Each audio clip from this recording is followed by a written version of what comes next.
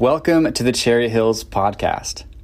We're in a series studying the book of Jonah to help us fight the pull of apathy that keeps us from joining Jesus in his mission in the world. Thanks for being with us. Sorry about this, but I'm going to ask you to do some exercise with me today. We are going to practice a tradition that many churches have practiced for thousands of years together. I'm going to have you stand up again. And my friend Ethan is going to read God's word for us, the whole passage that we'll be looking at today. At the end of it, he's going to say, "This is the word of the Lord," and our response will be, "Thanks be to God." So let's listen to God's word in Jonah 1. From the book of Jonah, chapter 1. The word of the Lord came to Jonah, son of Amittai. "Go to the great city of Nineveh and preach against it, because its wickedness has come up before me." But Jonah ran away from the Lord and headed for Tarshish. He went down to Joppa, where he found a ship bound for the port. After paying the fare, he went aboard and sailed for Tarshish to flee from the Lord. Then the Lord sent a great wind on the sea, and such a violent storm arose that the ship threatened to break up. All the sailors were afraid, and each cried out to his own God. And they threw the cargo into the sea to lighten the ship. But Jonah had gone below deck, where he lay down and fell into a deep sleep. The captain went to him and said, "How can you sleep? Get up and call on your God.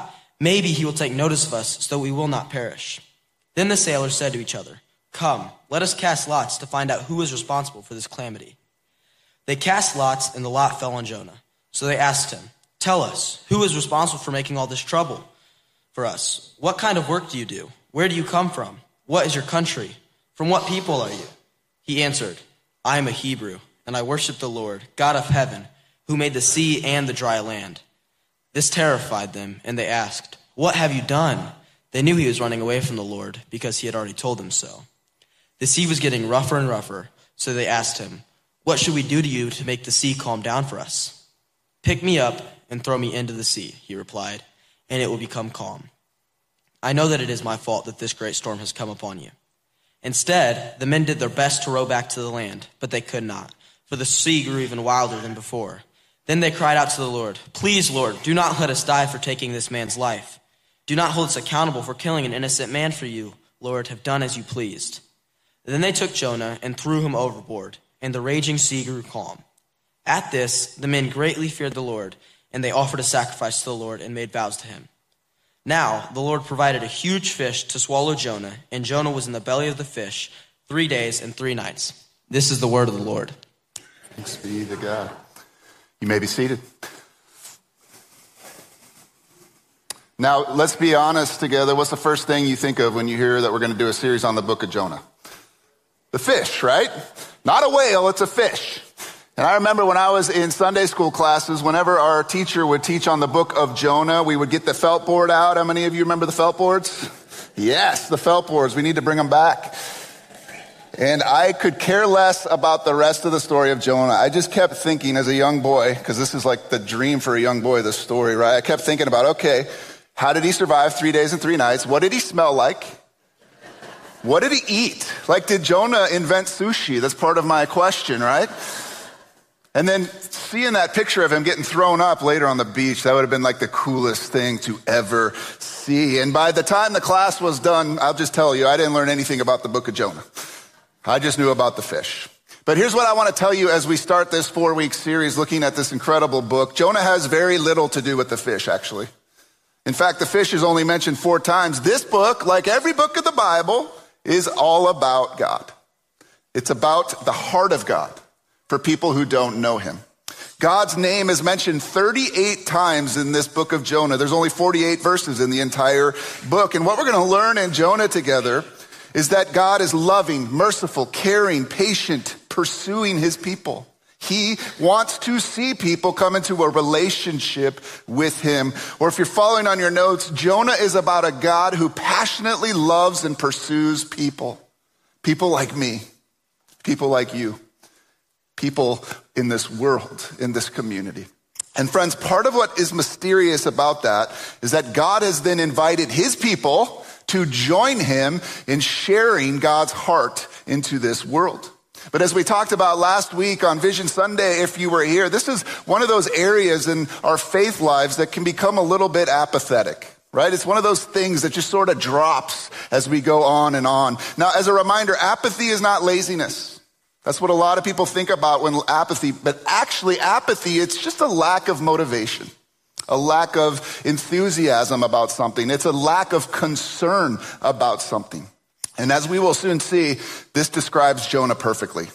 But I think it can also describe us, if we're not careful as his church, how we view evangelism or sharing our faith with others, right? We're told, we just looked at it last week, hey guys, here's your mission. Go into the whole world and share the good news about me. But sometimes it's so easy to become apathetic about that. If you're following, this is why we wanted to spend the next 4 weeks in Jonah. If you're following, as his people, we must fight against the pull of apathy in our lives, especially in this area.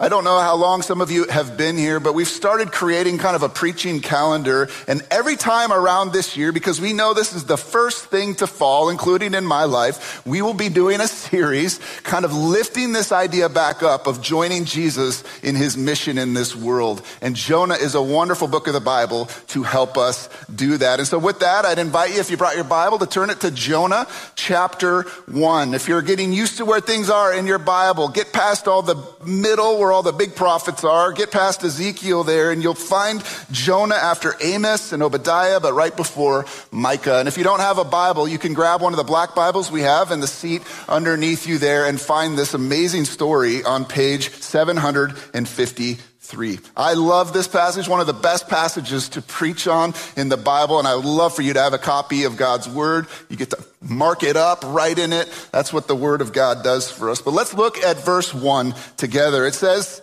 the word of the Lord came to Jonah, son of Amittai. So far, so good. These words would have been really familiar to any Jewish person reading this. They are used over 100 times in the Old Testament to signify a divine communication from God to one of his prophets. And that's exactly what Jonah is. If you're on your notes, Jonah is a prophet called by God to the people of Israel. Now, a real quick history lesson. Israel as the nation was split into two after King Solomon. There was the southern nation of Judah and the northern nation of Israel. And this is where Jonah is a prophet. In fact, we know from 2 Kings 14:25 that Jonah prophesied during the reign of Jeroboam II.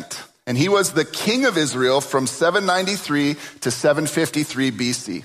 This would have made him a prophet along with Amos at the time. They would have maybe even known each other. And you need to know that this wasn't an easy time in Israel's history to be a prophet. They were going through tremendous amount of stress. They were going through persecution. So I'm sure when Jonah hears the Lord speaking to him, he's excited. Good, I might be able to send a message of hope to God's people. But the Lord had another idea. Look at verse 2. Go to the great city of Nineveh and preach against it, because its wickedness has come up before me. At this point, Jonah would have done a double take. What? What did you just say? Nineveh? Surely you don't mean there. Nineveh is the capital of Assyria. Assyria were the ones who were persecuting the Israelites. Friends, understand, Jonah is a prophet called to speak to the nation of Israel. God doesn't call his prophets to go to other places. God was focused on one nation, his chosen people. So for God to call one of his prophets to go and speak to another nation would have been confusing to Jonah. But we're told in verse 2, God says, listen, things have gotten so bad there, so evil, so wicked, I'm sending you to go preach against them. Tell them to go knock it off. Now, some of us might be thinking at this point, okay, what's the big deal? Well, this is a huge deal, because you can't understand what God is asking Jonah to do unless you understand that Jonah, and every Israelite for that matter, hated Nineveh. Like, this is beyond apathy, right? We're fighting against apathy these 4 weeks. Jonah hated these people. He had no desire to go to Nineveh, because if you're on your notes, Nineveh was an evil city and hated enemy of Israel. It's kind of crazy. There's an entire book of the Bible called Nahum. And the entire prophecy of Nahum is against Nineveh. It is about the judgment that is going to fall on them and their destruction. Nineveh, the capital of Assyria. Assyria, who had plundered and murdered the people of Israel. Assyria, who is eventually actually going to completely destroy them. This is the last thing, the last place that Jonah would want to go. I'm not exaggerating if I would tell you it'd be like asking a Jewish person during World War II who lived in New York City, God calling them to go and preach in the streets of Berlin. That is what it would have been like for Jonah. But that's what God does. He says to Jonah, I want you to go and preach. And by the way, those are the exact same words that are up on our banners, aren't they? I want you to go into the whole world and to preach and share the good news of my coming for you as Jesus. God calls people like Jonah, and here's the reminder, God calls us still today to join him in sharing the message of salvation in Jesus Christ, even when we are apathetic about it or even when we don't want to do it. It's bizarre to me. This is how God would choose to do this. Right? There's no plan B. The church is his plan. Go into the world and make me known. And I'm like Jonah sometimes. I don't like those people though. This is God's plans for Jonah. You're going to be the instrument of revelation to your enemy. What will Jonah do? Let's read verse 3 out loud on our notes there. It says, but Jonah ran away from the Lord and headed for Tarshish. He went down to Joppa where he found a ship bound for that port. After paying the fare, he went aboard and sailed for Tarshish to flee from the Lord. But Jonah. Interesting words, aren't they? God calls Jonah, but Jonah. How many of us know what it is to run from God? How many of you know what it is to have God clearly speak something in your life, but then following that is this phrase, but Steve. Enter your name there, but. What is that called? The biblical word for that is called disobedience. And I want you to understand this book, Jonah, is a picture of disobedience for us. Disobedience is not ignorance, right? Not knowing what God wants you to do. It's this idea that I know exactly what God wants me to do. And I'm still going to choose to run away from that and do my own thing. If you're following on your notes there, disobedience is a refusal to do what God clearly commands. If we know what God says, and by the way, we have a book that tells us, and we don't do it, it's just called disobedience. Like Jesus said, right? If you love me, you will do what I command. God says, Jonah, I want you to preach against the Ninevites. Jonah says, no, I'm good. Thank you. Why? Why would he say this? Why would he disobey? Well, we're going to find out later in chapter 4, but basically he's like, I don't want to give these people a chance. I don't want them to know you. I hate them. I want the worst for them. I don't want them to know you, God. And Jonah is just a great picture while we're doing this series, right? Of someone who has lost their heart for the people who don't know Jesus. Out of indifference or unconcern or fear, the people of God, I include myself here, it's so easy for us to become apathetic, right? To not really care anymore about the people who don't know Jesus. Now, I just want you to get a visual of Jonah's disobedience here. You have to see a map to understand what he's doing, okay? So Jonah was supposed to go northwest. Instead, he is going as far east as he can possibly go. This is not like partial obedience, right? This is straight on, I'm going the opposite direction than you call me to do. And again, to that extent, that's what disobedience is. And I will say this, one of the things I hope you can walk away with this morning is I am Jonah. There are things in my life where I can say, I am just like that. I'm sure you can think of some things even in your life right now. I know I can. I am Jonah. I know what is right. I know what God has called me to do, where God has called me to go. But instead, at times, I choose to go the opposite direction. One area in my life right now that the Lord is working on in me is this grumbling, complaining attitude. When things get really heavy, when I'm really stressed out, I go to where the Israelites went. Self-pity, moaning, grumbling. I am Jonah. The word of God says, rejoice always. And I'm saying, no thanks. I'm going to run 2,500 miles away and complain instead. The funny thing about Jonah and his disobedience is, where is he actually trying to run from? What is he trying to run from? We see it 2 times in verse 3. What is he running from? The presence of the Lord. What a fool. It's kind of laughable, right? I mean, Jonah knew the word of God. He knows verses like Psalm 139, 7 through 10, right? It says, where can I go from your spirit? Where can I flee from your presence? If I were to go to the heavens, you are there. If I make my bed in the depths, you are there. If I rise on the wings of the dawn, if I settle on the far side of the sea. That's what he's trying to do. Even there, your hand will guide me. Your right hand will hold me fast. Can you run away from God? Nope. But isn't it true that in our disobedience, we get so messed up in our thinking that we think we can? He doesn't see me here.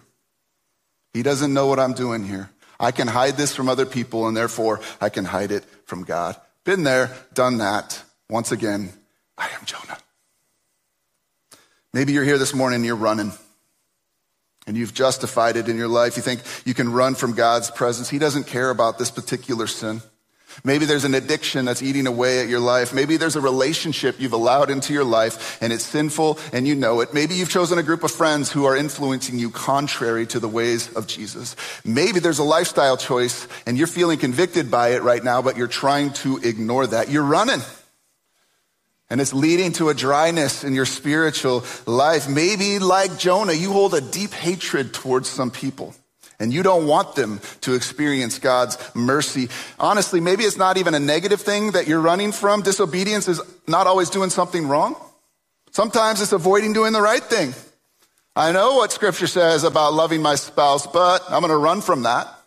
I know that I am called to give my best to my employer in my work life, but they don't give their best to me, so I'm going to be lazy in this situation. Maybe God is just pursuing you to spend more time with him in his word and in prayer, and you're just sort of running from that, like we talked about last week, filling our lives with trivial distractions. I don't know, maybe, just maybe though, I am Jonah. And you are Jonah. And we are running from what God is asking us to do. Here's the hard truth I want us to know this morning. If you're following, the longer we disobey, the harder it is to return to God. The further I go towards Tarshish, the harder it becomes for me to turn back, because my heart starts to become hard towards God and his word. Paul talks about this, right? Why do I keep doing the things that I don't want to do? He understands, right? The more we do those things, the more they become habits in our lives. And as you know, I know, habits are tough to break. We run from God. Anybody else know this to be true besides me? Nobody? Cool. You guys are amazing. Well, where is an area in your life where God has been clear to you, and yet you're still choosing to go towards Tarshish? Maybe you've even justified this. Maybe it doesn't even bother you anymore. We're going to see that exact situation in Jonah in just a minute, but here's the good news. Here's the really good news. If you've been running from the Lord for some time, he's still pursuing you. He's still coming after you. He still loves you. In fact, let's read verse 4 out loud on our notes together there. It says, "But the Lord hurled a great wind upon the sea, and there was a mighty tempest on the sea, so that the ship threatened to break up." I love it. Jonah ran. I run. You run. But the Lord. But the Lord. But the Lord. Friends, if you think when we disobey God, God's like, well, there she goes. Nothing I can do about it. Good luck. No. When we try to run from God, he's coming after you. He's coming after me. This is what this book is about. If you're following on your notes, God is absolutely relentless in his pursuit of us. This is the gospel of Jesus Christ. For God so loved the world that he sent his one and only Son to pursue us. Jesus said it about himself this way in Luke 19:10. For the Son of Man came to seek, to save the lost. He is relentless in his love and pursuit of people. Jonah thought he was finished with God, and God says, I'm not finished with you. This disobedient prophet had the false idea he could flee from the presence of God. He lost. He lost. Some of you have experienced this, right? I love Baptism Sundays. Part of the reason I love them is you hear these exact stories. Oh, I grew up in the church, and then I went to college, and I walked away from God. But God. But God. We all have stories where God pursues us because he will never let us go. In Jonah's case, how does he pursue him? I love this, right? The Lord hurled out a great wind upon the sea.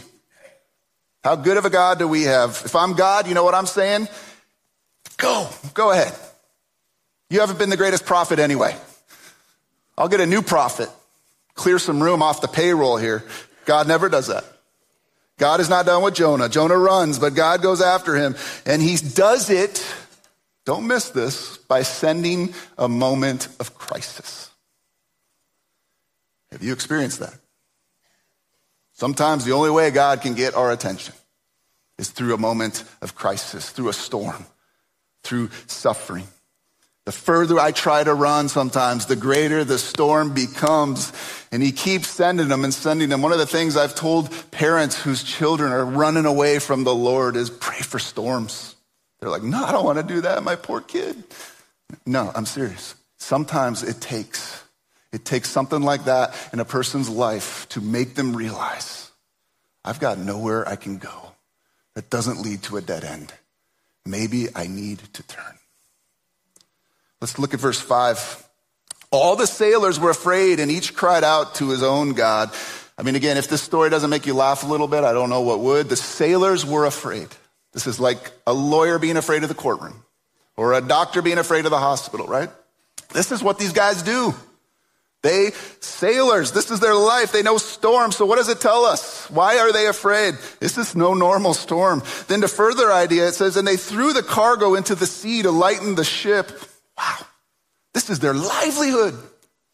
They're in big trouble if they survive this storm. They'll be out of a job. But they're thinking right now, I can either be dead with a job or I can be alive without a job. And they're like, we're throwing this stuff over. This is a really bad storm. And then we get to the rest of verse 5. Oh my goodness. But Jonah had gone below deck where he lay down and fell into a deep sleep. Don't you just want to punch this guy? Oh, it's nap time. Here are these people fighting for their lives and fighting for your life. And he is so self-centered, so self-focused, so self-consumed. He thinks this is a great time to catch up on my sleep. Even as he's running from God, Jonah's actions apparently don't bother his conscience one bit. In fact, he's oblivious to the fact that his disobedience is affecting the people around him. And this is one more thing to say about disobedience, right? If you're following on your notes, our disobedience also ends up hurting those around us. Let me say it again. I am Jonah. I too can become oblivious to the effects that my disobedience is having on others. I mean, let's just take that complaining. Do you think that has an effect on my family? I start hearing my family complaining. I'm like, where'd you get that from? Has an effect on my coworkers? Has an effect on my relationship? Yeah, but I'm oblivious to that sometimes. Now look at verse 6. The captain went to him and said, how can you sleep? Get up and call on your God. Maybe he will take notice of us and we will not perish. Now, knowing sailors, I bet you there's some language the Bible left out for us right there, right? Is God saying this to you today? Wake up. Stop going that way. Get up and come back to me. Why make a choice like that? Verse 7, then the sailors said to one another, come, let us cast lots to find out who is responsible for this calamity. And in the least surprising moment in this story, they cast lot, and guess what? It fell on Jonah. Now you may be wondering, what does that mean to cast lots? Well, this was a way in the Old Testament where people tried to discern God's will. Think of it a bit like rolling dices or something like that. And we're told in Proverbs 16:33 that God actually honored this. He would make sure the right decisions were being made. But the last time this happened, and I find this fairly cool, is found in Acts chapter 1, when the disciples cast lots to fill the last spot of the apostles, right? And then what happens in Acts 2? The Holy Spirit comes. Never again do we need lots to discern God's will for us. As Paul says in Romans 8, we now walk in the Spirit. We can now discern and know God's will for our lives. He will convict us if we need to be convicted. He will guide us if we need to be guided. He will heal us and minister to us if we need to be healed and ministered. The gift of the Holy Spirit is incredible. In verse 8, the sailors start pelting Jonah with questions. I love it. So they asked him, tell us, who is responsible for making all this trouble for us? What do you do? Where do you come from? What is your country? From what people are you? At this point, I imagine Jonah takes a deep breath because he knows the gig is up. He has been caught. Look at verse 9. He answered, I am a Hebrew and I worship the Lord, the name Yahweh, right? The God above all gods, the God of heaven, who made the sea and the land. And I love these in my imagination. I hope you do a scripture too. I imagine at that point they're like, wait, what'd you just say? I'm a Hebrew. No, not that part. I worship the Lord. No, the last thing you said. The God who made the sea. Yes! The God who made the sea. That's the God we need right now, right? That's it. Pray to him. Notice their response when they learned his God, who their God actually is. They were terrified them and they asked, what have you done?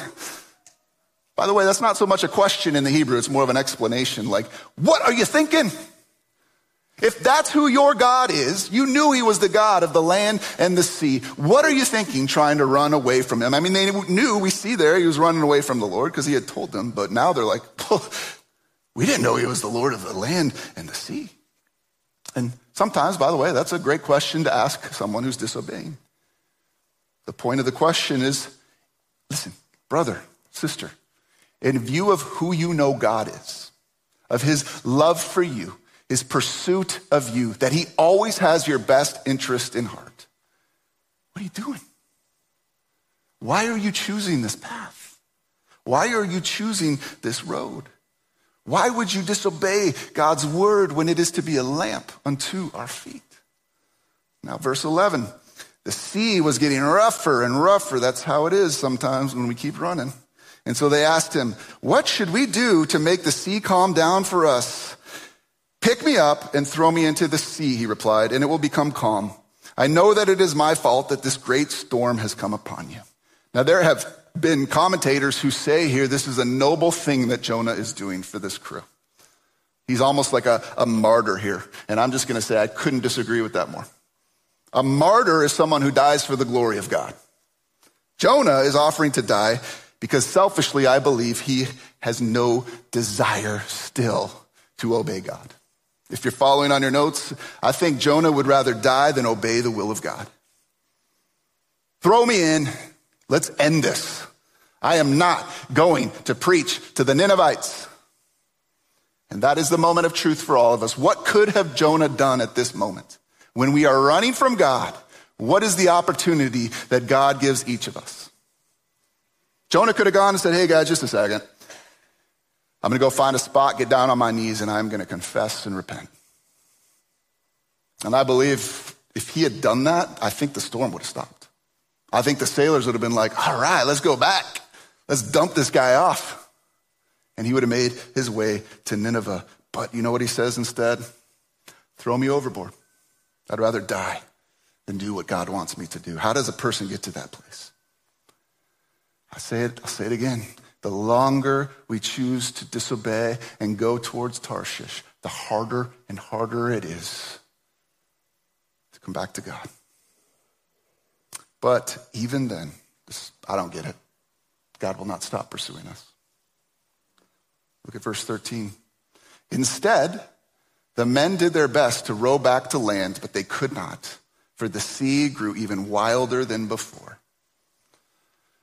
We went kayaking as a family this summer on a really windy day. And I got to say, it was awesome going downwind, flying. But trying to paddle together going into the wind was miserable. It was a hard work. Now, can you imagine trying to row against God? That's what these guys are doing for Jonah. And what's really sad about this story to me, if you're following, is that these pagan sailors care more for Jonah than he does for them. Jonah, in his disobedience, is quite willing that the entire Nineveh perish. These sailors, themselves pagans, like the people of Nineveh, are not willing that even one person, Jonah, would perish, even though he's the one who brought them into this position of great danger. Now, again, I would probably have another whole message to talk about this, but is this kind of how Christians are viewed today? Polls suggest that, and statistics show, when people think of Christians, they think about what we're against, the people we don't like. But that's not how God thinks. That's not how God wants us to be. If you're following, we should be known for our compassion and concern. It is by our love that we will be known. Yet how often am I like Jonah? It is by what I'm against that I will be known. Then look at verse 14. Then they cried to the Lord, "Oh Lord, please do not let us die for taking this man's life. Do not hold us accountable for killing an innocent man, for you, O Lord, have done as you pleased." Who cried to the Lord? Not Jonah. Verse 15, then they took Jonah and threw him overboard, and the raging sea grew calm. Any VeggieTale fans here? Have you ever seen this moment in the VeggieTales when they do it? It's awesome. Like literally they throw him overboard and it's like, sun, birds. I actually think that might have been what it was like, right? Verse 16 then, let's read it out loud together. At this, the men greatly feared the Lord, and they offered a sacrifice to the Lord and made vows to him. Do you see the irony of this story? Can you get a little bit of humor from the story? Here they are, these pagan sailors who just minutes before were praying to their multiple of gods, become people who now serve and worship the one true God. So ironic. Jonah, I'm not going to preach to those pagans in Nineveh because I don't want them to know God, but he's caught in a situation, even in his disobedience, God is like, I'm still going to make myself known in this situation, despite what you want. God is relentless in his pursuit of people.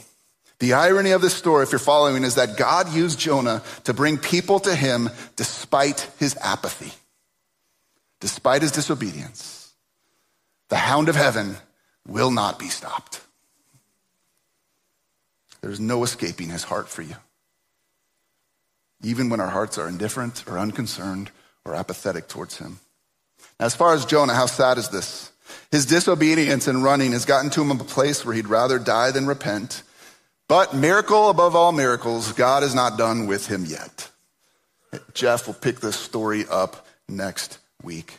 But as we prepare for communion now together for today, I think this text leaves us with two clear questions for us to set before the Lord as we take communion together, as we get our hearts ready for that, as we confess and dig deep and experience the relentless pursuit and love of God through the body and through the bread. The first question is, am I being apathetic in any area of my obedience to God? Are you unconcerned? Are you running? Have you turned your back? Are you like Jonah, running away from what you know God wants from you? Now, there's a big difference here that I'd love to talk about and what the Holy Spirit does. If you're a follower of Jesus, you have the Holy Spirit. And the Holy Spirit, one of the gifts of the Holy Spirit is something called conviction. Right? It's that idea that I'm running towards Tarshish, but I can't get this off my conscience that I know I shouldn't be. That's conviction. And that's the moment we talked about, right? Where he could turn. He can run the other way. That's different than condemnation. That is a lie from the evil one that says, I'm no good. God can't possibly love me. I've gone too far. It's too late for me. Conviction is the hound of heaven coming after you, saying, turn. Don't have a hard heart. I'm waiting for you. I have what is best for you. Friends, if something the Spirit has been saying to you, has been revealed to you that you've been disobedient in, this is our chance to turn the ship, make it right. It's never too late to turn. God is pursuing you right now. I mean, if you're feeling convicted, that ain't me. That's the Holy Spirit of God. He is pursuing you, and he's like, come back. Come back to Joppa. I've got something in store for you that life could never promise for you. Second question for us to consider, and this is really the bigger point of this book we'll be considering the next 3 weeks. Am I apathetic in my desire for sharing the gospel?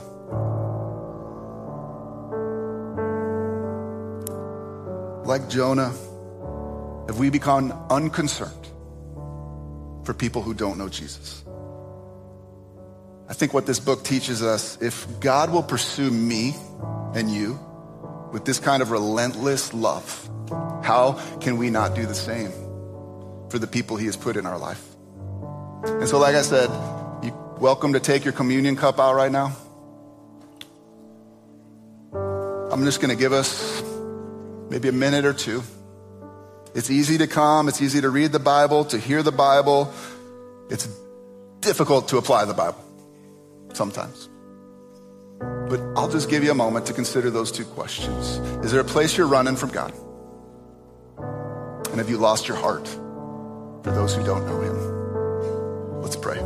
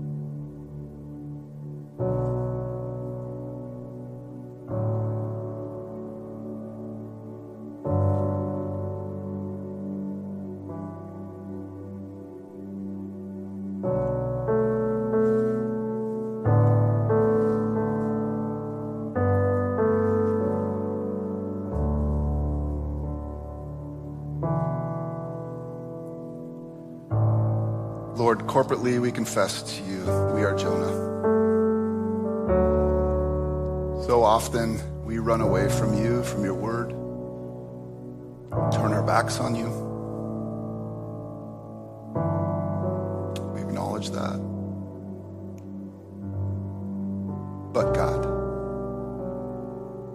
you always come running after us. May we never lose the awe and wonder that you so loved the world that you sent your Son to rescue us and redeem us and turn us from a path of destruction and death into a path of life and forgiveness. As we prepare to take communion, that's what we're reminded of today. That you paid the ultimate price so that we may know you. As we take it, we pray for those who don't know you, the people in our lives that we can think of even now. Give us the same heart that you have for us, for them. Help us not to be apathetic, but to be joyful, to be encouraged, yes, even to be convicted. That your call for us is to go into this world, into the places you've put us, and to share both through word and deed the incredible love you have for people. As we sang earlier, you are more than able. With all the faith in the room right now, you are more than able to do miracles. And we pray that you would do that in this series and beyond. Everybody agreed and said, Thank you for listening to this week's teaching.